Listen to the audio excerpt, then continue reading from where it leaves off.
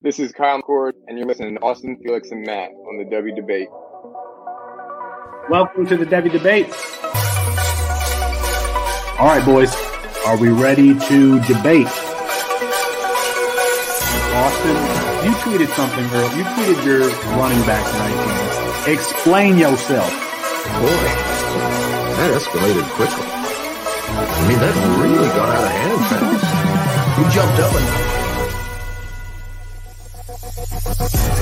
That's Austin Nace. Who is going to be that guy?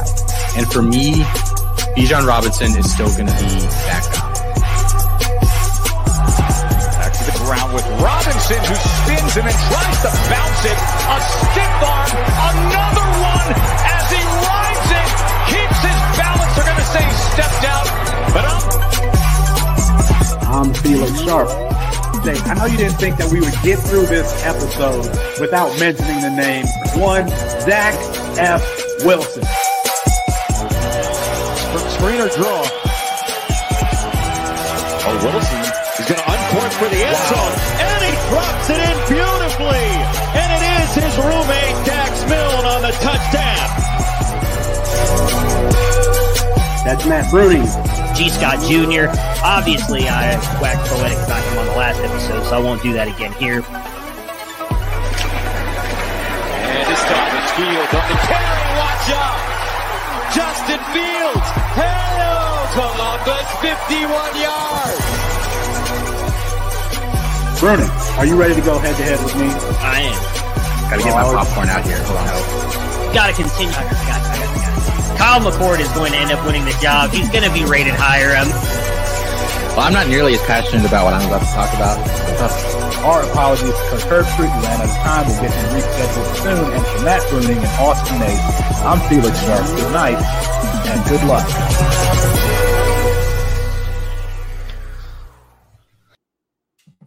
It's 9:30 Eastern Time, the only time zone with a fresh water supply. That means it's time for the W Debate, brought to you by CampusToCanton.com. That's Matt Bruning, that's Austin Nace, and Chris Moxley is here, and I'm Felix Sharp on a dripping version of tonight's show. Is Quint Ewers a sell high? Will Austin and Colin ever be right on the Washington wide receivers? And is there a worse blue blood program than Clemson to be associated with? But we start with the sky is falling, Austin Nace, in college football, according to Coach Nick Saban, who was quoted earlier today by 24/7 Sports talking about NIL, talking about the transfer portal, saying, quote, that it creates a situation where you can basically buy players. You can do it in recruiting. I mean, if that's what we want college football to be, I don't know. And you can get players to get in the transfer portal to see if they can get more someplace else than they can get at your place. End quote. Austin. NIL, the transfer portal. Are they sending college football into the dark ages? I think we all should have learned by now that Nick Saban is literally never wrong about these things. He's literally telling you exactly what's about to happen. He did it with the transfer portal. He said, you're going to let these guys go into the portal and they're all going to come here. Everyone laughed. And they ain't laughing now because they've done it 2 off seasons in a row. And he's doing the same thing here with NIL. Like, it's a matter of time before Alabama gets on the level of Texas A&M and whoever else, and it's over. Like, it's over at that point. Like, you think Texas A&M is recruiting well, and there's some nobody, no-name program that nobody cares about. That force behind Alabama is going to be something to be reckoned with. So I agree, and I think we've talked about this on the show before. This is totally the NCAA's fault. They just said, they put up their hands and said that we can't stop this anymore, and they've just kind of let this unfold. I don't know what the alternative is now that you've kind of opened up Pandora's box, especially with the NCAA not seeming to want to care about it at all. But something has to be done. And if honestly, what Texas A&M did this year should just be a total, like, a wake-up call to, like, this is not like an okay thing at all.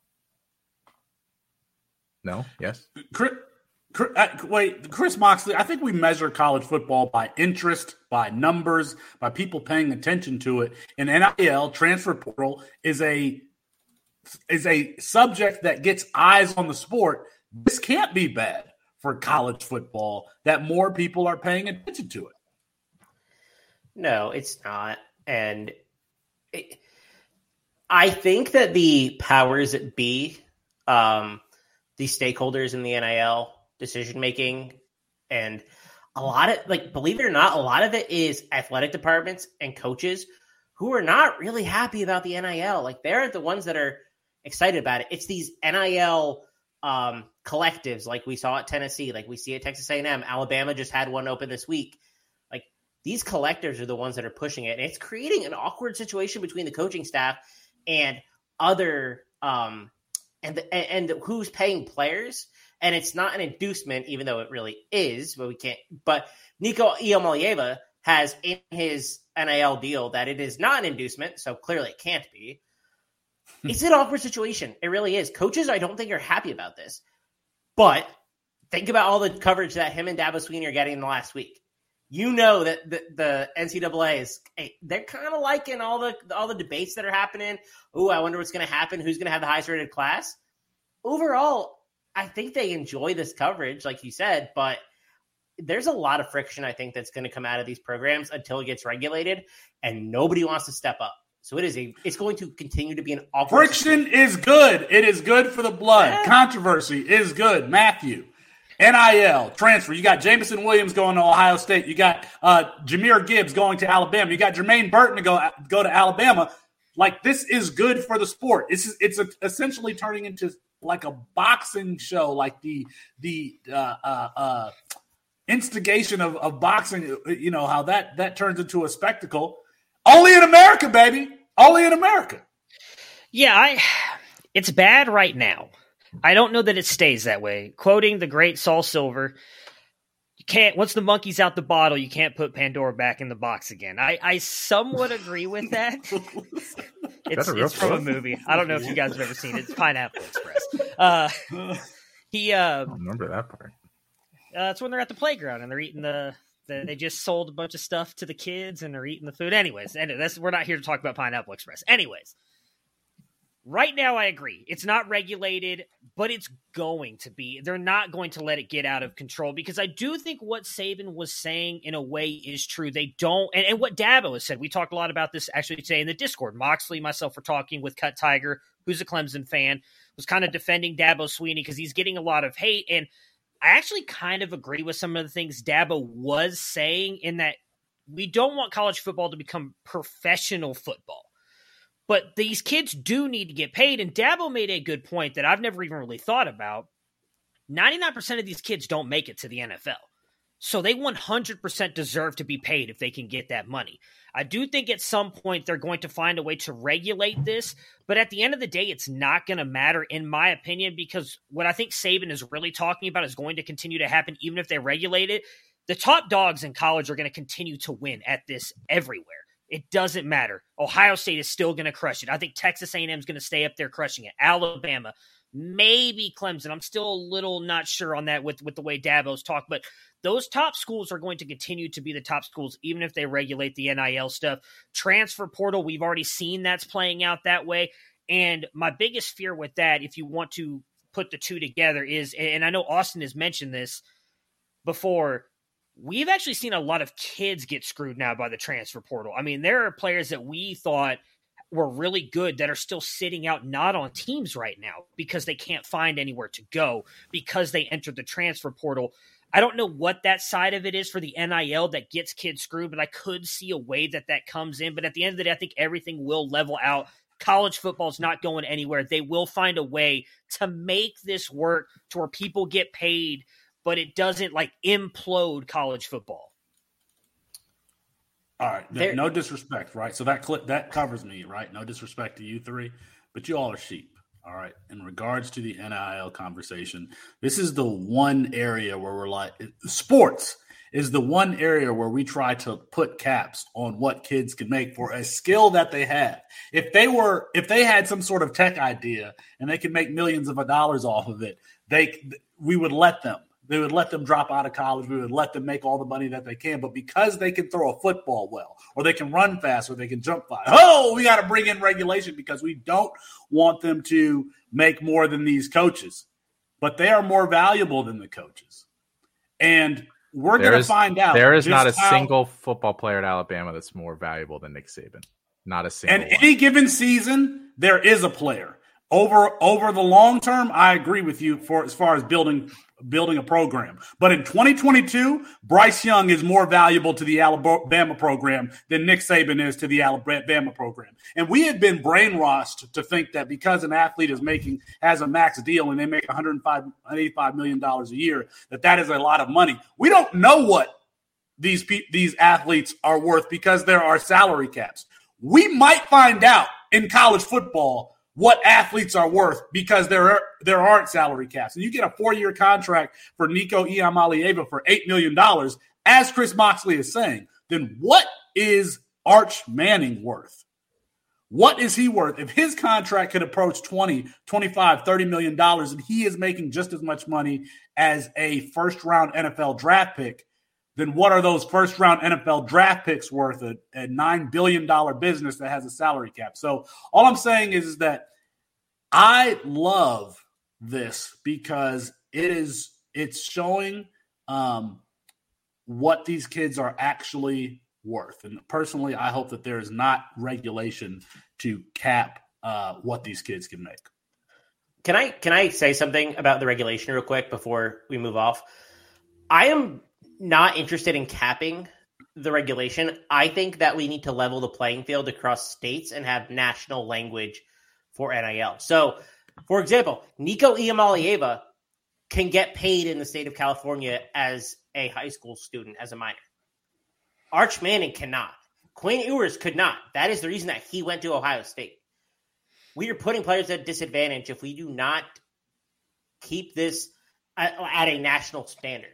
And so I think that's the big There's thing. no way to do that because it's by individual state law. I mean, it would have to be federally regulated. So and it's not going to happen. That's what they're trying to do. But that's what they're trying to do. Yeah. So and I agree with Moxley. Maybe I should not have used the word cap because I do agree with I'm not saying a player should not be able to get as much as they want. They should. I have no issue with that. I want a standard. I don't want what Chris is saying in Nico can go get $8 million, but unless Arch Manning moves to California, he ain't getting this until next year, where Nico's getting paid right now. That's not fair to but that's what I mean by a cap. I think there should be a set standard so everybody is allowed a certain amount, because at the end of the day, whether there's a cap or not, we're going to see that just like you do everywhere else. You just mentioned a tech guy being able to go get money. He may be able to, but somebody else at that company's not getting as much as that guy, right? So Nico may get $8 million. Other players on Tennessee are not going to get that. I don't care about any sort of cap as in like a baseball cap, NFL cap. I just mean regulations set all around the United States so it's equal for everyone. And I think that is what's going to make college football, I don't want to say fair, but it's going to bring things back in. Communism. Absolutely. You want everybody to have an equal share. For communism. Yes. Okay. Yes. Gotcha. All right. No politics. Only ball. All right. Let's move on here to the spring games. We gave some spring game recaps last week. We're not going to do that this week. I want to ask you guys whose stock has increased and whose stock has taken the biggest hit over the spring thus far. And Matt, can we start with you? As far as because you've been doing the spring game recaps. If you aren't catching those on the YouTube page and on the Campus to Canton podcast feed at the end of the week, you need to be. There's a lot of valuable information in those spring game spring practice recaps, especially if you're in the middle of drafts. So, Matt, why don't you give us the guy or guys that you've seen have the biggest increase in value over this spring practice season? Yeah, there's a couple guys that I was going to touch on here. I mean, Evan Stewart's the big one. I think he's really kind of risen. He was a guy that I liked, and I think all of us liked him skill-wise in the freshman guide. Our biggest concern was him going to Texas A&M, and I know this may be crazy to say, but I feel like he's going to break that mold of Jimbo not starting a freshman and them not succeeding. Literally from day one, since I started doing the spring practice reports, he's been with the ones. He was the third guy in that grouping with Chase Lane, and I cannot remember for the life of me who that other player was at the time, but he was in there with the ones from day one all the way up to we saw him just do great in that spring game. He won MVP offensive player for Texas A&M through spring, and just give it to him. He earned that, and by the last few practices, according to everything I was able to find, it was him locked in with Chase Lane as the 1 and 2 in that offense. We saw it in the spring game, and this is important. I know it's been brought up in the past. what Jimbo likes to do when it comes to offense running the ball. And I've mentioned multiple times on this show now that he has said specifically in his it was something with 24/7 Sports. He also had one with Josh Pate. I think it was based mostly around the recruiting class. Was that, God damn it, you guys are making me laugh because of the comments. Now I've lost my train of thought. He wants to pass the ball more. He wants to air the ball out. And we saw that in the spring game. The wind was, I think, like 40, 50 miles per hour. I live here in Texas. It was bad over that weekend with the storms and everything we were going. And yet if you watch that spring game, they were still throwing the ball a ton. And he said it's because he wants to continue doing that through the season. He understands that's how you win. Evan Stewart is going to get the ball, whether I think it's going to be Haynes King that wins the job. But even if he doesn't, I think that regardless, Max Johnson will be able to get him the ball. He is a guy that I think is major stock up. Him, and I'll mention Talon Cetron, Austin's guy, are the two freshmen that have gotten the most talk in spring practices. Just his size and his ability to beat defenders, especially in the red zone, has gotten him a lot of love at Oklahoma State. I think he starts right off the bat. Then two other guys that I just wanted to touch on really quick. I'm sorry, there's two other freshmen. I'm just going to go all freshmen. I'll leave Evan Prater if anybody wants to talk about him. Tatora McMillan has really been good in Arizona's camp as well. He was a guy that I liked. I don't know. I know there was someone else in the guy that liked him, but we were all kind of torn on him. He's been really impressive. Him and Jacob Cowing have apparently been tearing up everything at Arizona. They finally have a good quarterback in Jaden DeLora. But I actually think, and I've talked about this multiple times on those spring practice reports, that Noah Fafita is the future of that program. He looks really good. They talk about how they like him more than Jaden DeLora. I think that he is going to be a guy that I'm willing to take at the end of my drafts, although I know Felix said that he went you high. You can't do it now because as soon as you tweeted that, he got freaking snapped up. I'm just like, nobody – you cannot tell me that this person who drafted him did not get that name from Matt's tweet because I had not heard of that name. Yeah. Well, regardless, he's been amazing. They've talked about how he understands the offense like he's been in the program for years. He looks better passing the ball. I don't think there's any way he beats DeLora out this year. DeLora, he's a veteran. He's got that presence. But if DeLora is there again next year, which I believe he has the ability to be, I think there's a chance Fafita beats him out just based on everything the coaches have talked about with him. I don't see why they would praise him that much and not actually like him. So he's a guy that I really like. Those four freshmen have really stood out for me, and I think that's an intriguing thing because the past couple of years we haven't really seen freshmen breaking out. I've kind of contended that I think a lot of that was due to that COVID year that we had that really kind of hurt the development of some of those guys. This year I think we're going to see a lot more freshmen kind of breaking out and looking better early on. Well, speaking of freshmen, I mean, one of the guys that I'm touting is having increased his stock in this spring is a redshirt freshman in Drake May. Just how he looked in the spring game. And I talked a little bit about this in an AMA in the Discord. The thing about Drake May is that he has Phil Longo in his corner, and Phil Longo is going to throw the ball, and he's got Josh Downs. Drake May threw a touchdown to Josh Downs, so did Jacoby Criswell. But that whole North Carolina quarterback room, Jacoby Criswell might have one of the strongest arms in college football. But so they've got the offensive system in place. May looked smooth. He looked athletic.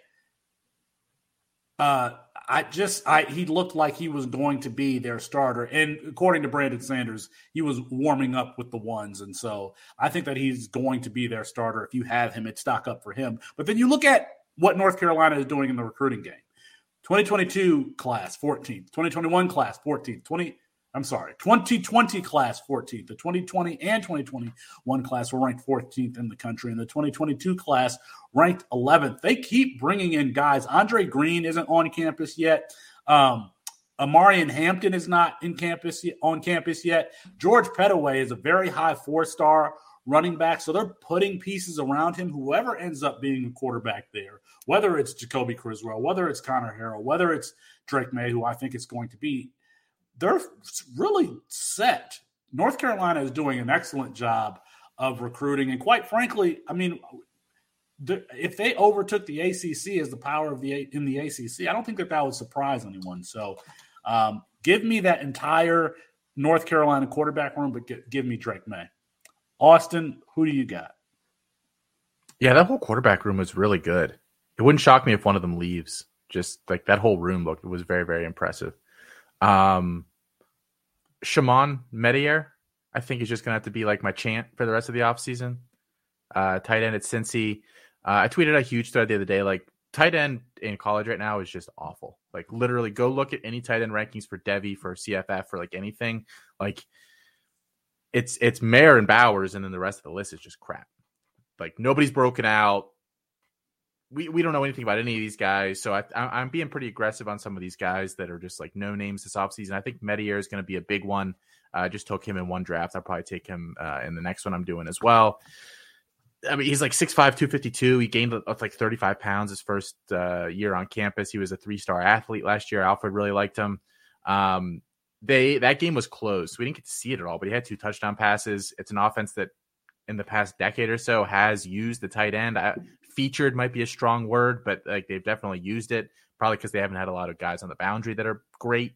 I think that's probably the case again for them this year. So Medier is a guy that I think has a really high ceiling. He's my tight end 8 right now because, again, guys, like you're like, I never even heard of this guy, and then go look at the people I have behind him, and you're like, well, I've never heard of any of them either. Like, it's just nobody. So he's a guy that I really, really like. George Pettaway, like you mentioned, like they already said he's the RB2 there. Sounded like last year they only really ran one guy, and everyone was like, well, maybe they want just one guy. I think they want that Carter and Javonte split. They just didn't have the horses last year to do it. Now they do, because Pettaway is the only guy in the roster that fits that role. So I think he has touches for him no matter what this year. And I think that role grows a little bit because, I mean, it's I'm going to get this wrong again. Is it British Brooks or Britton British Brown? Brooks. It's British Brooks who's going to be a 5th-year guy. I literally can never get that right. Brooks is like nothing special. Like, he's a fine back. I think it's actually really worrisome for maybe, a Kamaro Edmonds or something, that like this is the guy that has that job now. But I don't think he's going to take touches away from Pettaway. I think it might be the opposite. And then I threw Austin. Do you have a preference in that backfield between Kamaro Edmonds and Omarion Hampton? Well, I'm going to talk about Kamaro Edmonds later. Okay. I don't like either of them. I wouldn't. I don't have any of them rostered. I will never have either of them rostered anywhere. Genty. I love Genty. Talked with him last weekend. We're going to have a little interview coming out with him in the next couple of days. A really nice kid. He's already like stepped on campus. He was the second back there. He's been the second back. He scored in their spring game. Like, he said they want to use him a lot as a receiver when I was talking to him. Like, I think they get what he can do. So he's a guy that like sky's the limit. I really, really like him. I think he can beat Kyron Williams at Boise State. Like, basically that guy, skill set wise. Definitely fans of Ashton Genty. Chris Moxley, go ahead. Who you got? Yeah, one of mine was Connor Harrell. Just speaking of the UNC QB room, I mean, he's an important call out because he is a true freshman who just stepped on campus, and he's probably the future of that program. He blew me away with how impressive he was. We liked him a lot more than consensus did, and I think we're being proved right. In our 2022 freshman supplemental guide, we liked him a lot more, and so he blew me away. But the other two I want to talk about, Jalen Daniels, who's the quarterback at Kansas, who ended the year like a little bit impressive. He had a 70% completion percentage. He had 80 rushing yards, 3 touchdowns in his last 3 games. He's a guy who's mobile. He's not as mobile as Jason Bean, but he does have an arm and he can complete passes. He's accurate downfield. They're going to be in games where they have to throw. He's going to be the starting quarterback. He has, I think, command of that position currently. Jalen Daniels is a guy you can get late in Campus Canton leagues who I kind of like what he can do, and he can provide you some spot starts, and he can provide you some upside. He really impressed in spring, and he really impressed throughout the spring game specifically. And so it's we should preface with all these players is that you could get them late in Campus to Canton drafts. That's true. That's true. So. Yeah, before this episode comes out, you can get them late. So we're live. Congratulations to our live listeners.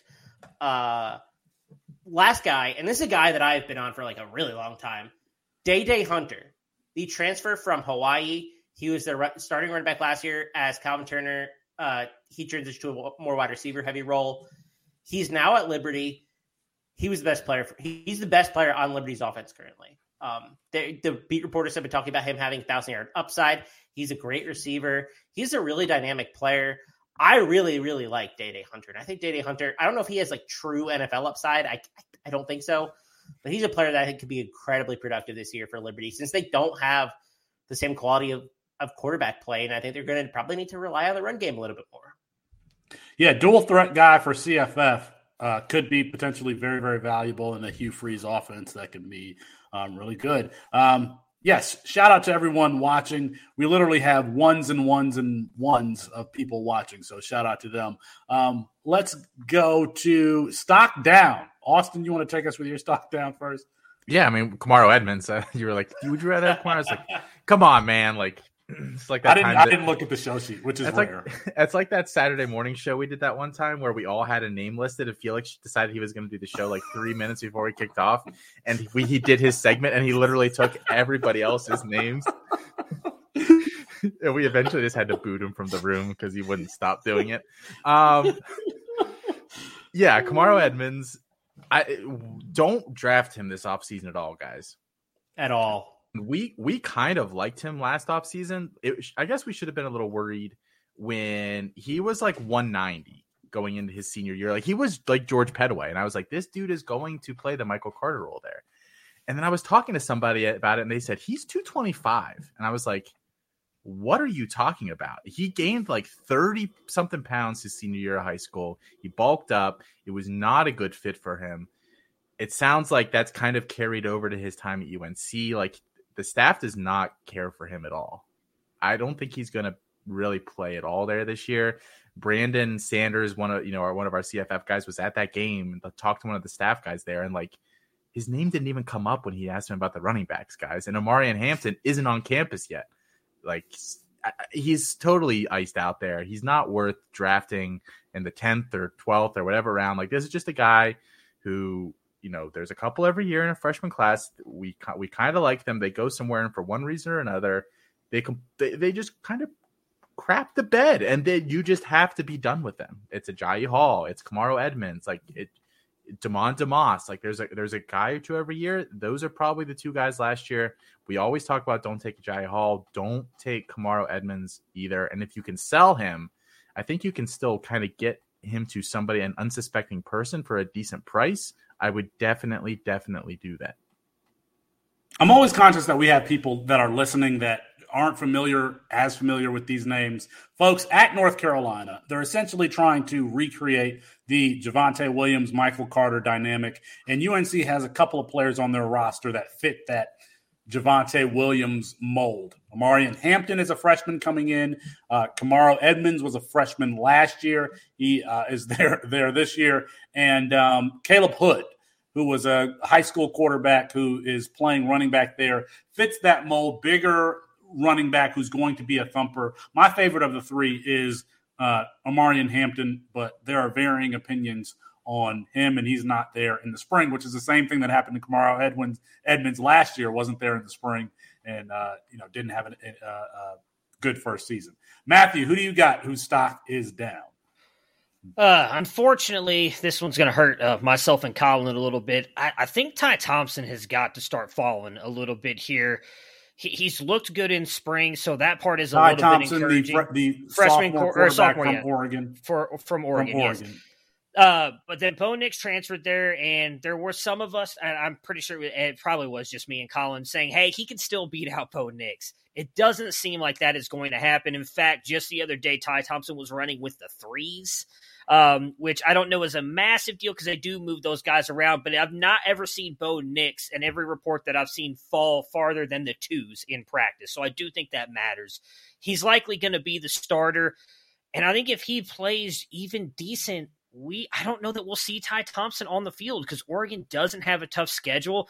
Even if Bo Nix plays decent, I think they maybe only lose a game, maybe two. And if that keeps him on the field, that goes right into a guy who may not start till year 3. And I know Moxley's brought this up before. Other people brought up, like, you don't want to wait to see your quarterback start till year 3. That's just not good. So I think he's got to take a little bit of a hit. Obviously, I hope that changes, but right now it looks like that is kind of the route it's going. And then my other one here is Arizona State. I mean, it has just been a downward spiral for Arizona State since COVID. A team that I won't say anybody I thought could win the Pac-12 the year of COVID and possibly even the year after.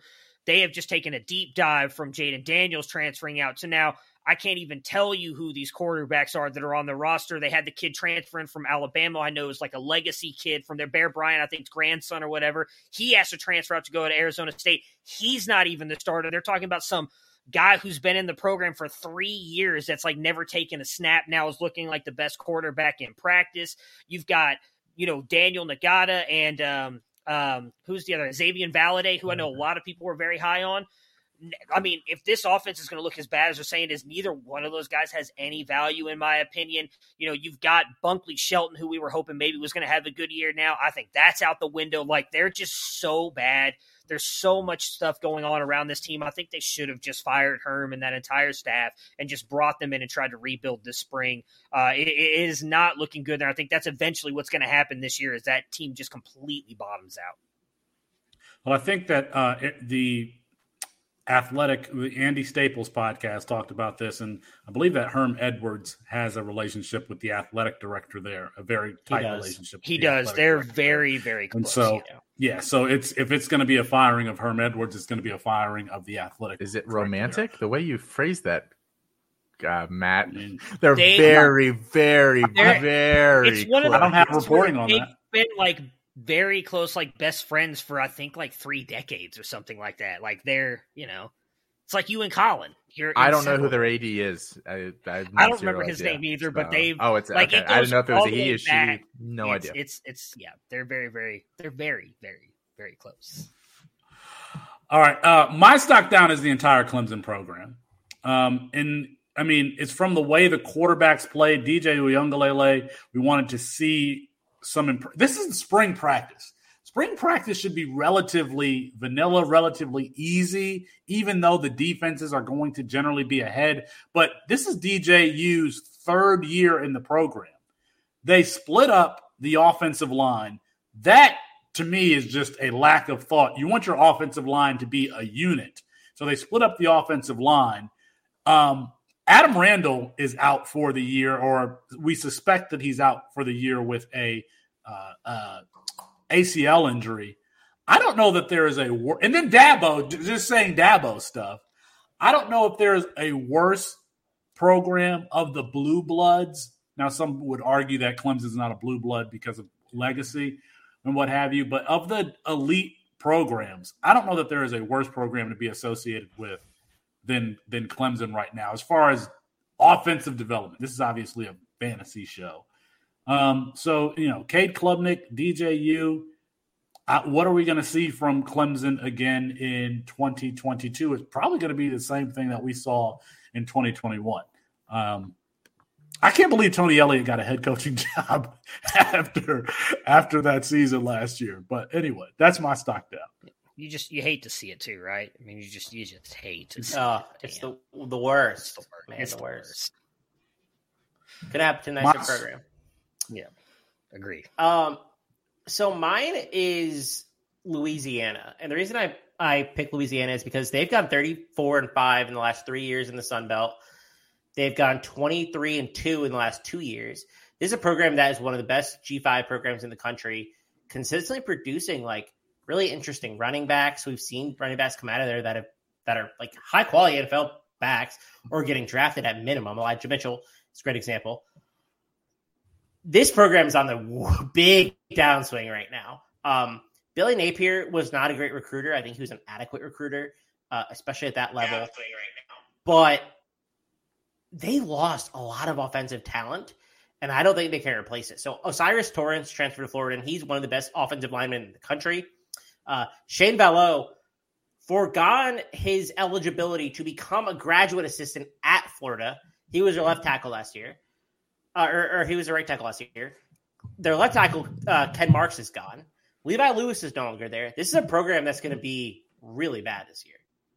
And I'm really concerned because they're a program that could produce NFL talent, and it's not going to happen this year. It's going to be a lot worse than their 24-3 record of the last 2 seasons. This is how we get accused of being college football debate and not Debbie debate. It's just y'all took all the good ones. I'm just saying, Mike Valor is going to talk about how we don't talk Debbie enough, and that's exactly. We got I'm blaming notable NFL players. You talked DJU. You hit the regular Devi quota of talking to top 5 or 10. Is DJU a Devi asset? Yeah, I mean, he was at one point, but to the mainstream, they're still talking about him. That's why if you're in a 12-team league with 6 rounds, which round of those 6 are you touching DJ Uiagalelei? Dude, so I almost put DJ as one of my sell highs because he's still being drafted as a top 12 quarterback in C2C drafts. No, he's not. I just looked at the ADP. That's why all 3 of my quarterbacks are being drafted highly, and that's why I put a question mark next to my third guy. Because I'm like, I don't understand this one bit. Every time I tweet about him, people are like, I get shoved in the locker every time I say like, what are we doing with DJU? Even if he's better this year, which I have a hard time believing he could be worse, that line is going to get him killed. Like, it is just a fact. Like, even if he is magically improved this offseason, which, like, again, like, he has the tools and obviously the pedigree, but, like, I realize Clemson has the best D-line in the country, but literally every play, within a second, he had somebody just in his face this past weekend. And I don't think that's going to be significantly improved by putting the line back together and playing somebody else. Because guess what? The dudes on Clemson don't want to kill him when they get the regular season. Those guys do. So. All right, Chris Moxley, why don't you shove us in a locker with housekeeping? Let us know what we got to do. All right. So this week, if you didn't see, we launched our C2C first-timer leagues. If you're a first-time C2C player and want to join a league and you're not familiar with the format, let us help you. Here's how you do it. Join Campus Canton as a yearly member, and not only does that count as your league dues, but we will commission your league to make sure that it goes smoothly. This way, you have commissioners who understand the process. You are surrounded by people who have the same comfort level that you do. We already have multiple leagues set up. I think we officially filled one today. We're going to fill probably another one tomorrow. We're on our way to a third being filled. And we announced these leagues only 2 days ago. This is a great introduction to Campus to Canton, and it's an official league run by us. You should have some comfort doing it. All it costs is your sign up as a yearly membership, and that is your league due. It's a really great deal that we're running here. Let's talk Prize Picks. All you have to do for Prize Picks, again, another great deal. We are your friends. Promo code Campus Canton, or promo code C2C, $20. They will match your deposit. We're your friends. We're your friends. I'm sorry. Go ahead. We're your friends. Prize Picks promo code C2C, $20. They will match it up to $100. If you sign up with $20, you will get $29.99 towards a year-long subscription. So you will not be signed up for a specific subscription, but you will get a $29.99 rebate for whichever price tier you want. You want to do tier 1, that will pay for it. Tier 2, that will pay for $29.99 of the $49.99. Or you can go towards the NIL and you already have $50 covered. So Prize Picks will also match. The Prize Picks deal is really an incredible value. If you are interested in any sort of MLB, Formula One, NASCAR, NBA, we have all of those picks and props available on Prize Picks. To the more solemn portion of the show, which I feel like I've been guilting y'all into this for a while. I've commented in Discord about it, and I've talked about it really on the last few shows, that there's like a level of disappointment with y'all. And, I do feel like you're freeloading a little bit. So here's the deal. It's over. You had your chance, and I thought we were going to play nice for a little bit. And I gave you the freeloading. I said, hey, you're a freeloader, whatever. The show is now a hostage situation. If we do not get a single rating review between now and 7 days from now, that's it. That's all you got to do. Between now and 7 days from now, one of these people will not be on the show next week. And each week this happens, we will go down one other host. Oh, no. Chris, you have 4 weeks. You have 4 weeks to get 4 rate interviews. And so you know what? If it's not enough and I decide it's not enough next week or the week after, we'll see. I'm kind of done playing nice. And I really felt like we did a really nice job just trying to let y'all just know that it really helps us. It's over. Felix isn't on the show. Felix is not on the show next week if we don't get a rate interview. That's it. Wait, why, he's why off. Felix? What? We're not. He's it's off. not like a voting thing. You're just deciding who's gone. No, you're next after that. By the way, That's kind of fucked up. What the fuck? Felix is off. Felix is off next week if we don't get a rate review. That's it. I mean, in that case, hey guys, don't. We're rate never and going to review. get a Don't- rate and review yeah, if you don't say you're rate getting and rid of review. Felix.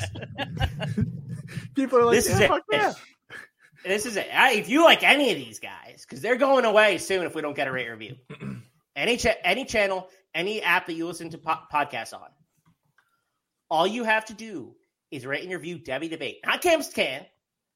That's a whole feed of podcasts. Debbie Debate podcast feed. That's If harsh. we don't get rate reviews, people are going to be eliminated.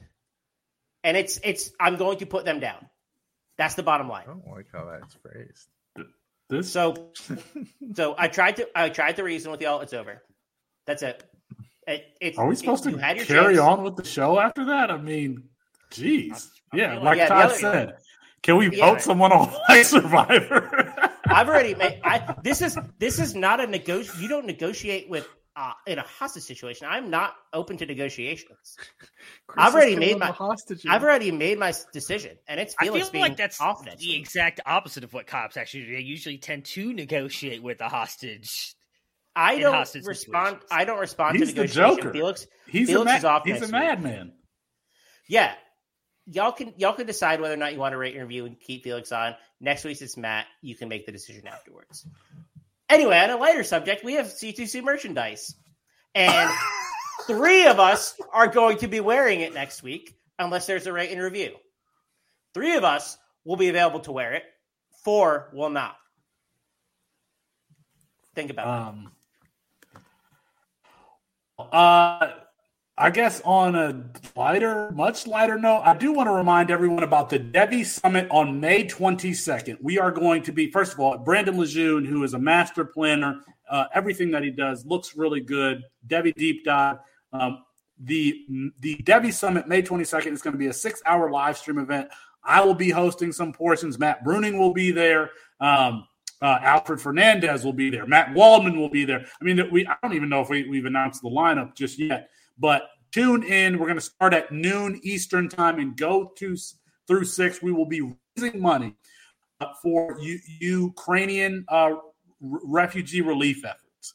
Ukrainian refugee relief efforts. Our goal is $10,000. You can find that link. I need to tweet it out myself. Brandon has tweeted it out. But you can donate now. And there's merchandise. All of those proceeds will be going towards the charity that we pick to support Ukrainian refugee relief efforts. So, all right. So May 22nd, mark your calendars. Let's move on here to sell highs. We did buy lows last week. Sell highs this week. We might get a little controversial today. Matthew, take it away with yours. Oh my goodness. I just saw Austin's on the show sheet. I'm gonna try and keep mine short and sweet since the axing of host on this show went a little long, I feel like. JJ McCarthy with JJ McCarthy, kind of based on what I just mentioned with the well, I already know I'm not first, so I guess I've got a little bit of leeway now. This So is just crazy.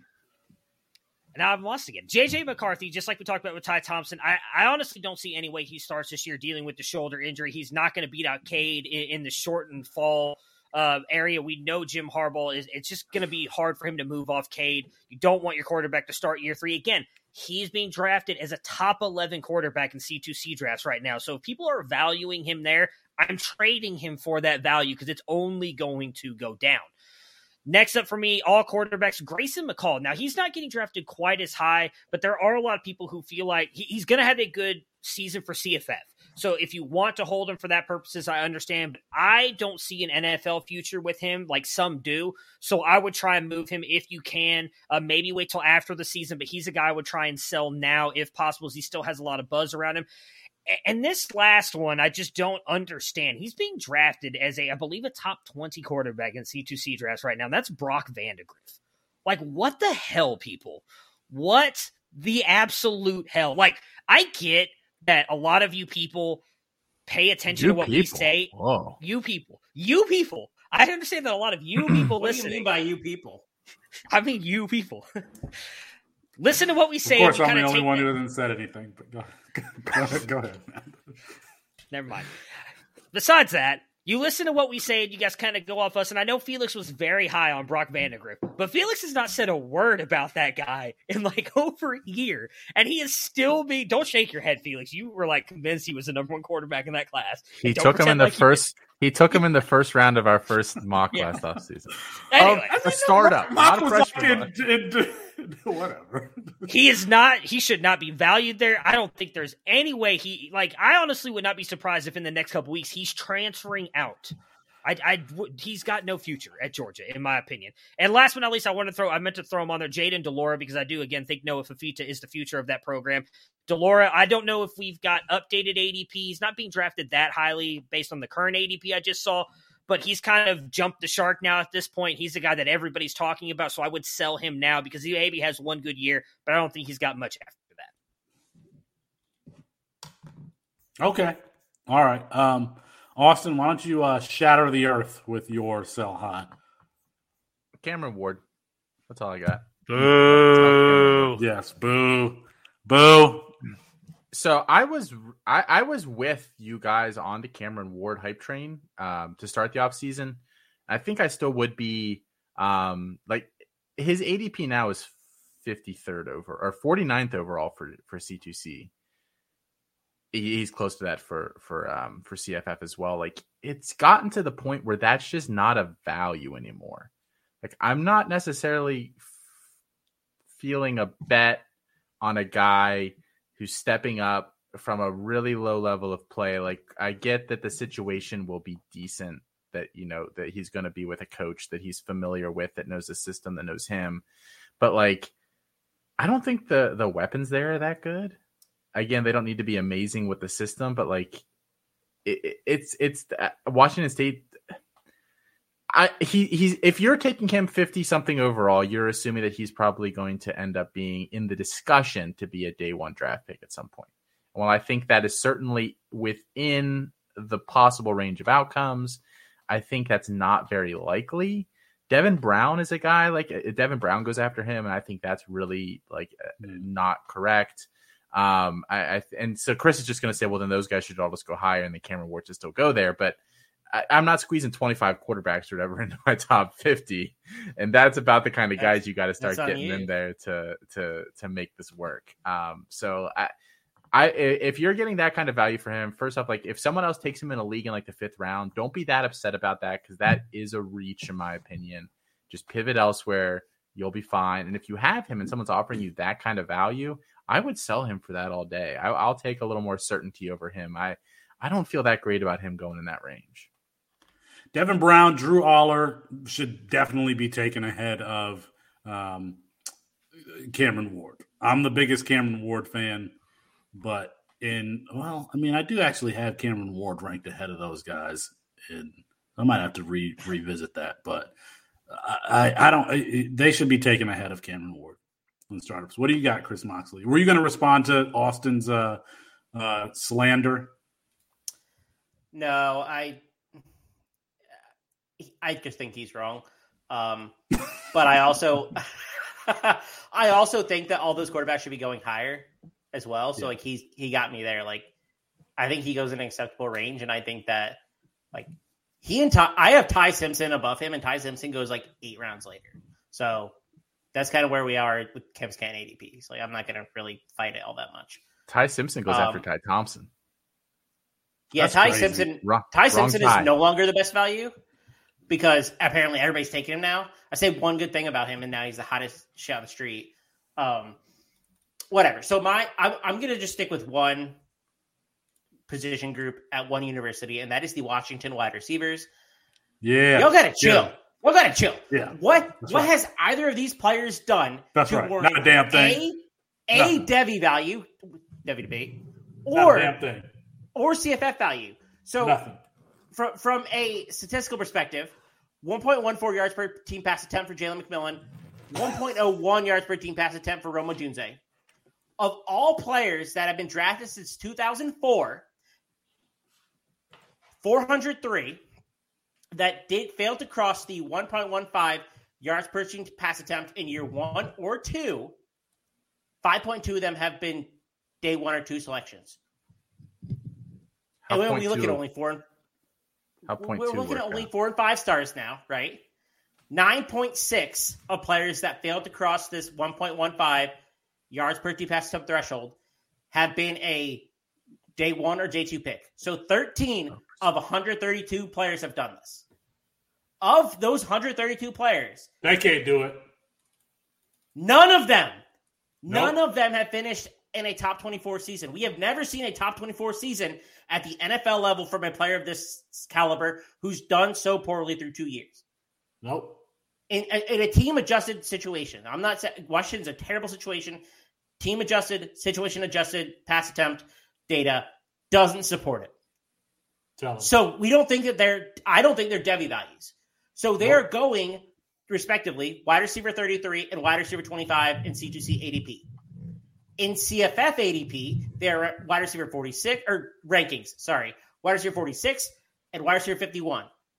What are these players going to do for you? There's no upside on anything. Like, they're the worst, two worst values in Cam Stanton drafts right now. They're both going top 100. It makes no sense. Why are the CFF folks so low on them, Chris? Is there no belief that offense just basically blows up this year?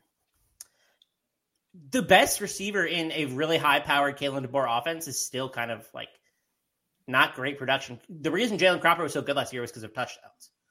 Like, they spread it out a lot. And I drafted Rome Odunze today in a CFF draft. And Jalen McMillan was drafted, I think, 4 rounds after. They're like 18th rounders and 22nd rounders in CFF. Like, they have no value because that offense is so hard to predict. We don't know the quarterback situation. Kalen DeBoer wide receiver ones aren't as productive as we think they are.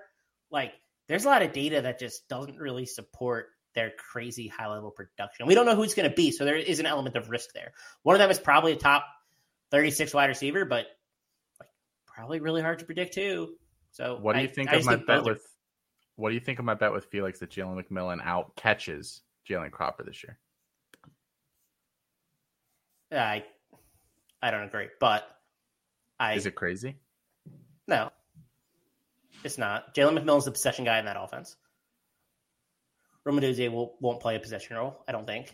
So I like Cropper more, but whatever. Let me feel good. All right, well, let me get mine out of here because let's go. This hurts me because this is one of my favorite players. But if I could, when I say sell high, I mean if you could include this player in the trade to get like an established NFL player or a better a college player where we've seen more out of them, then I would do it. And that's JoJo Earl. Okay, a consensus top 10 wide receiver for us who has not had a substantial role. Anytime someone's value is that high, it could potentially be a sell high opportunity. Bill O'Brien emphasizes the outside wide receivers. That's going to be Jermaine Burton and Ja'Cory Brooks in 2021. Devonta Smith, John Mechie the year before that. You go to his time at Houston. DeAndre Hopkins, Will Fuller. You don't see like a Wes Welker, a Jerry Jeudy type slot receiver having success under Bill O'Brien. Braxton Miller in Houston never worked. Kiki Kuti, who I think was a good player, did not work with Bill O'Brien. Slade Bolden last year, 42 receptions, 408 yards. I mean, I'm just a little bit nervous. I really like JoJo Earl. The way he moves reminds me of Dante Hall. Some people don't think that that's a great comp because Dante Hall was just a return man, but the way he moves reminds me, and Dante Hall would probably be great in college now. But so JoJo Earl is one of mine. Because of Bill O'Brien. It's not because of the talent or the situation, whatever. My other one, Matthew Bruning, is one Quint Ewers. Quinn Ewers in his sophomore season played 14 games. That is the season that launched him into this number one overall player, one rating status when he threw for 4,000 yards at South Lake Carroll as a sophomore. His junior season, he plays 8 games. It was injury. He had an injury, came back. He played 8 games. Then none in the 2021 season because he reclassified. I agree with Brad McDaniel at Debbie Watch that you have to have live reps to get better at that position. And Quinn Ewers hasn't had a whole lot of live reps in a long time. Brad tweeted this earlier in March, saying that finding quarterbacks who decided to skip their senior season in favor of going to college. John David Booty, Jake Bentley, JT Daniels. That is who we're talking about, the company that So hang on. Hang on. You're going to talk about the number one rated quarterback in his class, like one of the highest rated quarterbacks ever. Don't interrupt. That is in bad taste. All right. I hate to do this. It's time for the People's Court.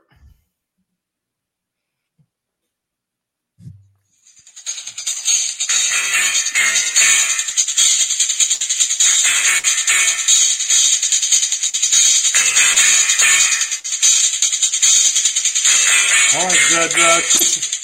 Chris Friday. We are calling the case of Quinn Ewers versus the people. Judge Chris Moxley presiding. This is the case of Felix Sharp versus the Campus Can and Devi community. His claim is that Quinn Ewers is overvalued. I'll allow Matt to go first, as Felix just presented a strong case. Let's hear it. Well, thank you, Judge. I appreciate you allowing me the time today. Ladies and gentlemen of the jury and your Honorable Judge Moxley, I'm here tonight to defend the good name of Sir Quinn Maximus Ewers. Much like we saw in the New York Times versus Sullivan, this is an absolute case of defamation against my client.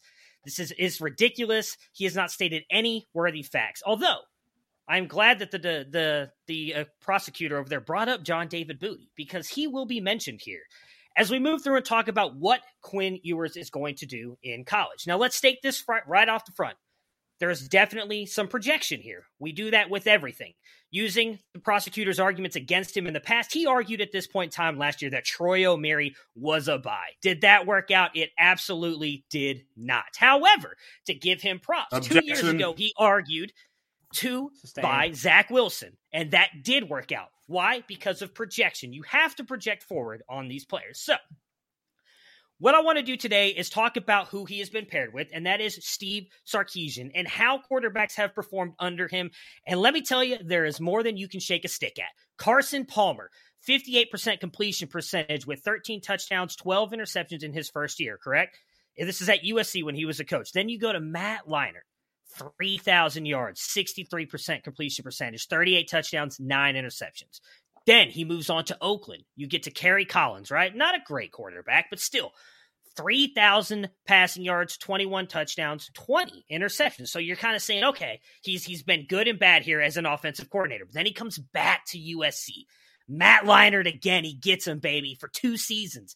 Over 3,000 passing yards in both seasons, 28 touchdowns, 8 interceptions. And then we get to the man just brought up, who Sir Felix Sharp II, Esquire, mentioned, John David Booty, who skipped his senior year of high school, correct? Goes into USC and is a starter for 3 seasons with Sir Steve Sarkisian as his offensive coordinator. Passes for an average of 65% completion percentage, 3,815 yards. Oh, I'm sorry, 3,347 yards, 29 touchdowns, and 9 interceptions. Follows that up with a 23,000-yard passing season, 23 touchdowns, 10 interceptions, right? Then he gets Mark Sanchez, the Sanchez, baby. 3,000 passing yards, 34 touchdowns, 10 interceptions. Then he goes up to Washington Washington Huskies. Jake Locker. Do we think Jake Locker's a good quarterback? Absolutely, we do not. However, he is able to get 5,000 yards out of Jake Locker, 38 touchdowns, 20 interceptions. Steve Sarkisian, mind you, Steve Sarkisian.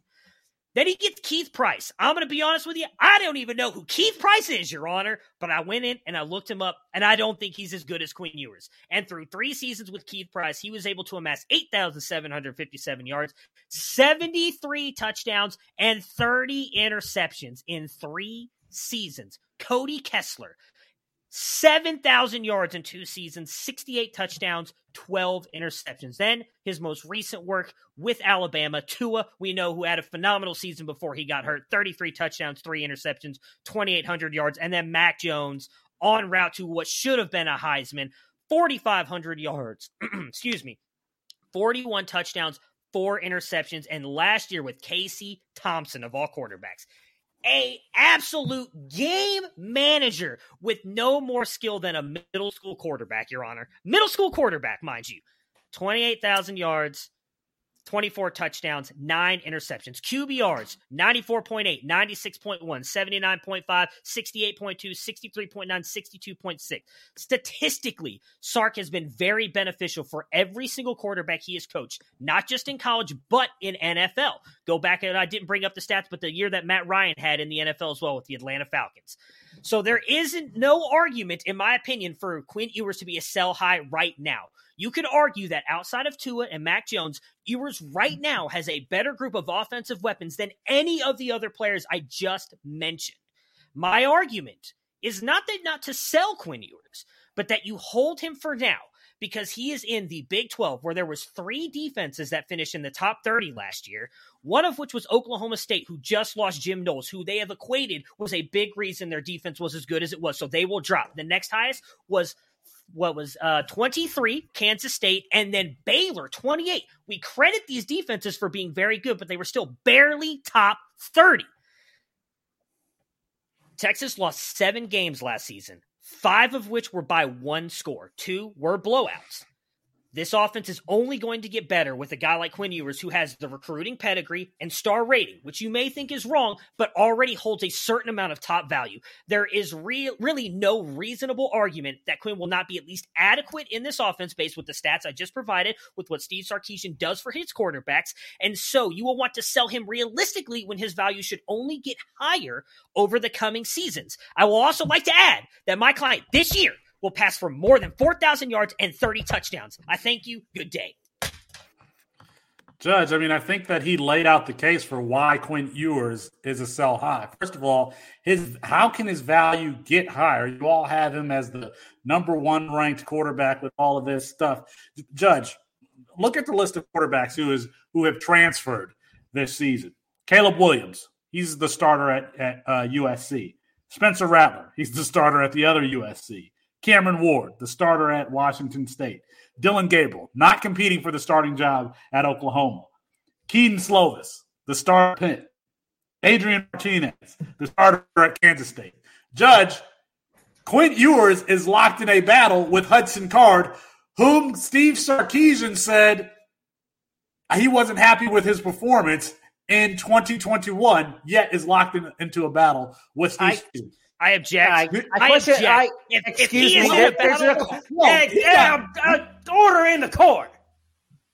Thank you. I question the relevancy of both those statements, Mr. Sharp. I will allow the defense to speak now. Thank you. Judge, we're talking about sell high, so they have to have some value. Quinn Ewers' value we're essentially projecting him to be a first-round draft pick without having played, when that's the same objection that Mr. Nace made about Cameron Ward, who we have seen play over 2 seasons at an elite level. We have seen Quinn Ewers in the last 2 years, Your Honor. Those are facts. I would like to handoffs. Quick point of clarification from the prosecution. What is a higher level? The 150th ranked FCS defense, or the level of competition that South Lake Carroll plays on a weekly basis? Judge, Shit, it's Ohio still college State's football. threes. The defense that Southlake Carroll plays. And I would also like to add, the defense. Whoa, I didn't over even there get. I got interrupted. It doesn't matter. I didn't The get to defense finish has my made points. arguments that practice time matters. It's why C.J. Stroud was the projected starter last year, because practice matters. Did Quinn Ewers not practice at Ohio State behind a coach that has put 2 quarterbacks in the first round in Dwayne Haskins and Justin Fields? And he practiced in that offense for an entire season. Again, I'm not saying that Quinn Ewers should not be sold, but I'm saying do not sell now. His value will only increase based on the season he will have, based on the stats I provide. You all have him as like the number 1 quarterback. How is his value going to increase? Please use some courtroom decorum. Please. This is my court. I will. Judge, I rest my case. We'll get a ruling from Your Honor. I rest my case. I've sent the jury home with specific instructions. I think that we should get an answer within the next 7 days. Within the next 7 days. All right, let's bring Mike Valerie in here. Mike, what can we expect in the after show? Yes, and if you had to take on Quinn Ewers, you could go ahead. Yeah, he's already a first-round pick. How's his value can get higher? But we'll move on. We're actually going to do some Debbie debating. Judge, please. Judge, the court's done. You're now being held in contempt of court. Mike now muting himself. We're going to be doing – we can't hear Mike. We're going to be doing some Debbie debating in the after show. As soon as we can get Mike's mic to work, it'll be the after show, the off-mic after show with Mike Valerie. So tune in for that. Really fun time. Check out the website, obviously, at Campus to Canton. We've always got something going on. You can get in one of these beginner leagues. Subscribe to the Campus to Canton and Debbie Debate podcast feeds. The Campus to Canton podcast feed. Monday, Chasing the Natty. Tuesday, Campus Life. Wednesday, you're watching Debbie Debate or you're listening to it Thursday morning. And then Thursday evening into Friday, Canton Bound.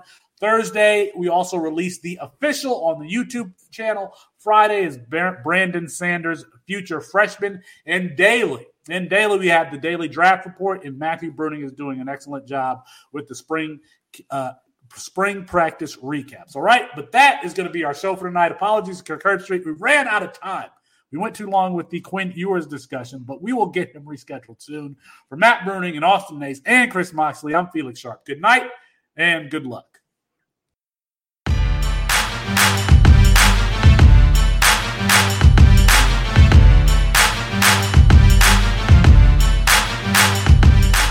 Side of the field, intercepted by Eli Apple at the 25, and Apple will go to the ground at the 32, and that's it. Ohio State national champions for the 8th time as they defeat Oregon 42-20.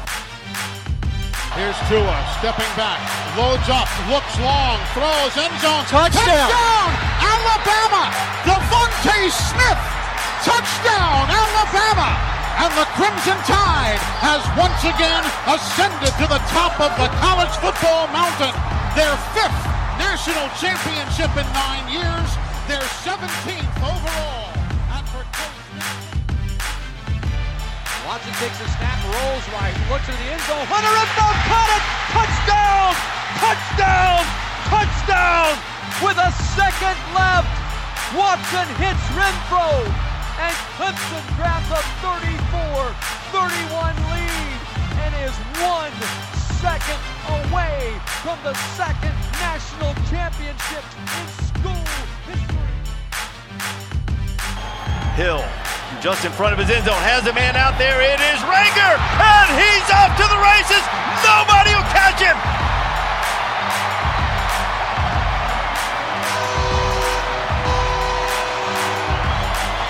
93 yards for the freshman. Backed up out of your end zone. Made the adjustments in the second quarter. Dobbins again, more than 10 yards per carry. He'll add to that. Goodbye. Touchdown, Ohio State. From 52 yards.